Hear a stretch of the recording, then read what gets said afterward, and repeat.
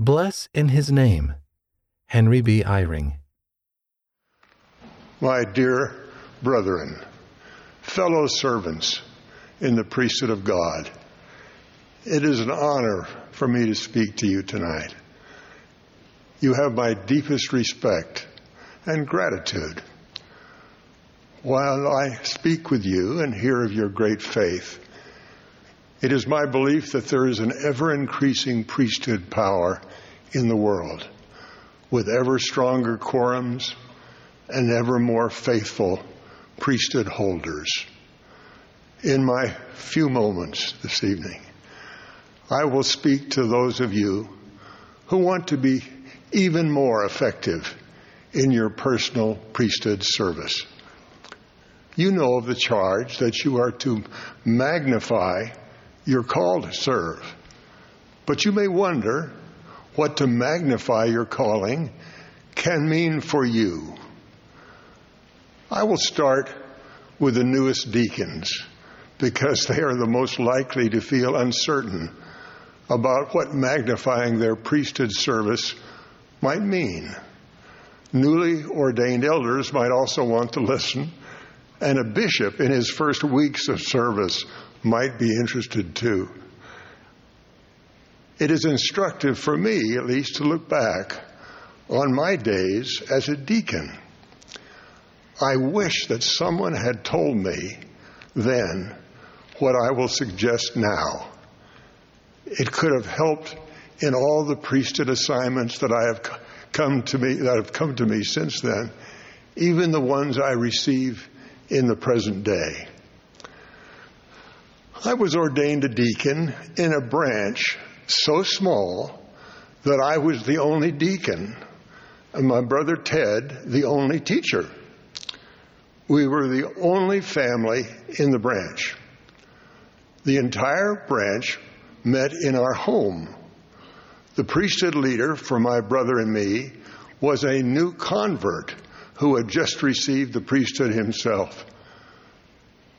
I believe then my only priesthood duty was to pass the sacrament in my own dining room.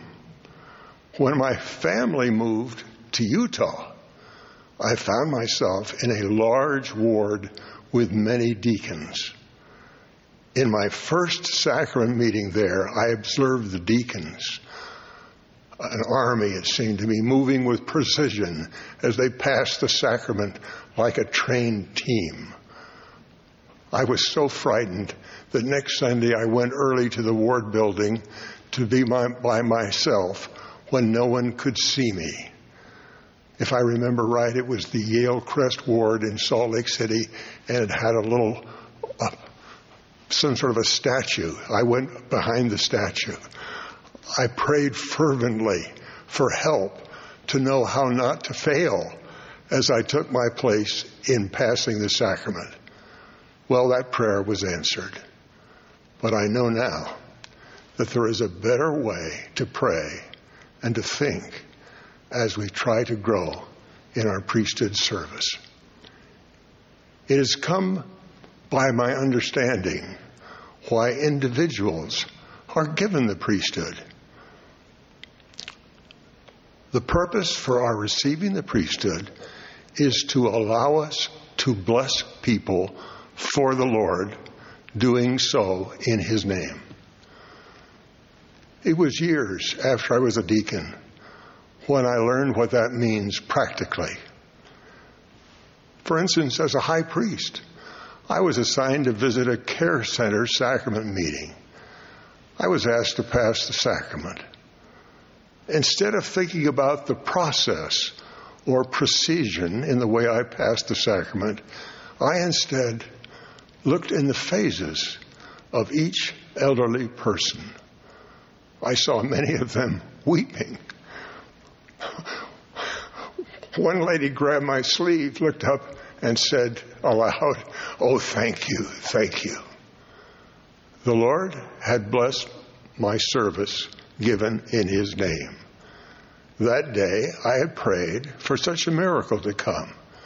Instead of praying for how well I might do my part, I prayed that the people would feel the Lord's love through my loving service.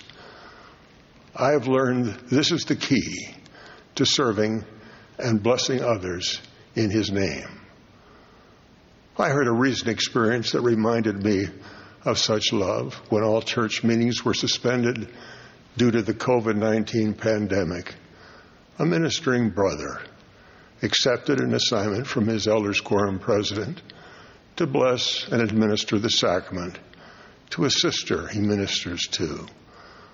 When he called her to offer to bring the sacrament, she accepted reluctantly, hating to take him out of his own home in such a dangerous time, and also believing that things would quickly return to normal.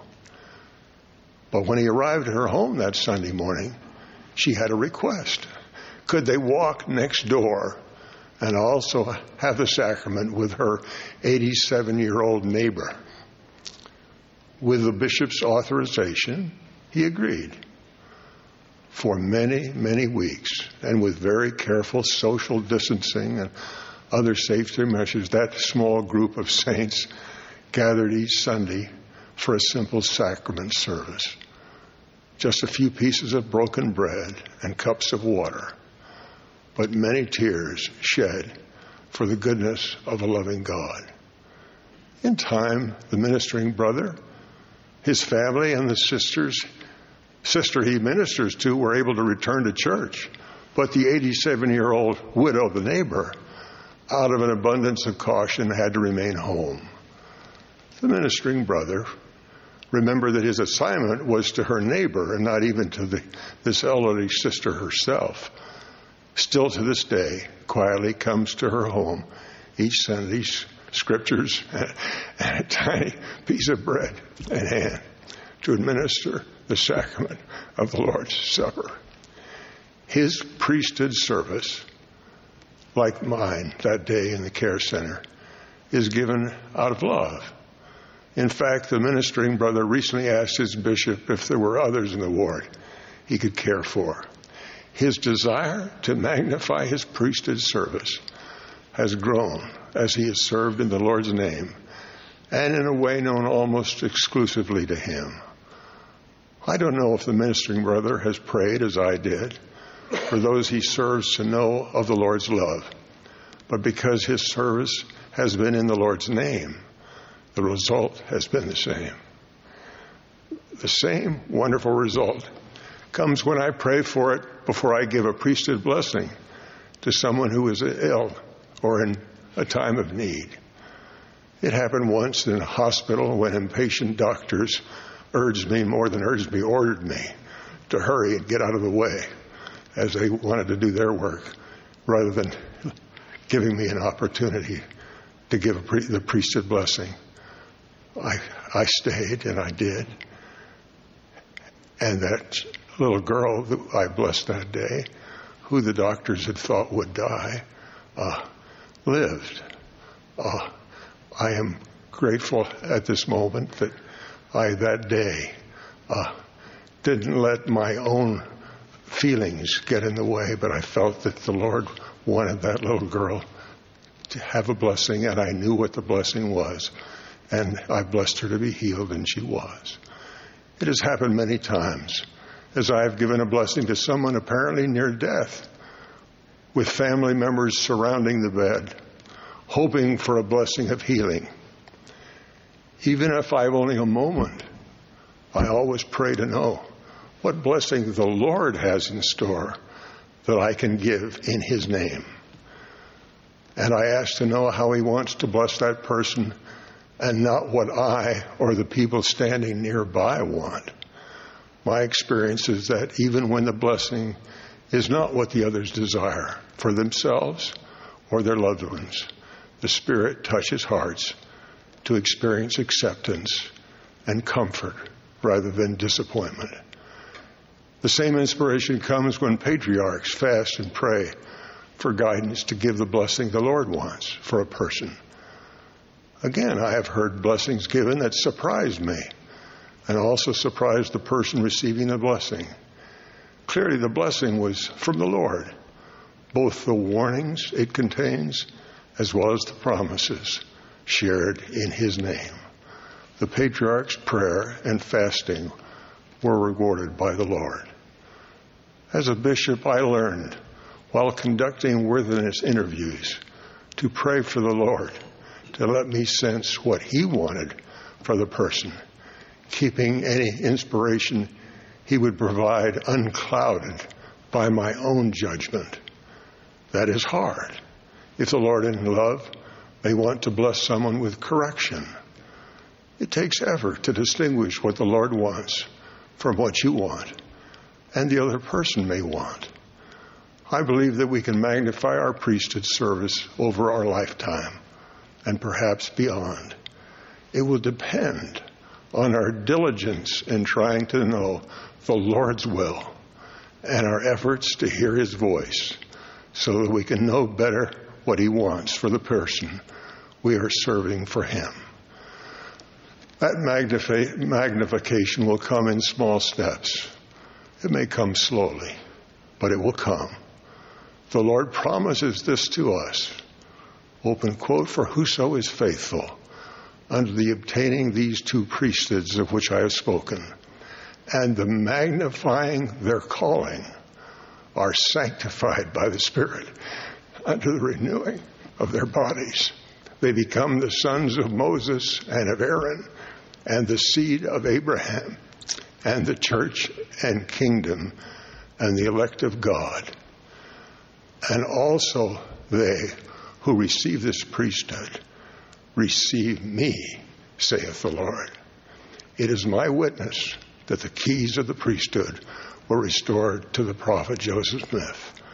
Servants of the Lord appeared from heaven to restore the priesthood for the great events that have unfolded and that lie before us. Israel will be gathered.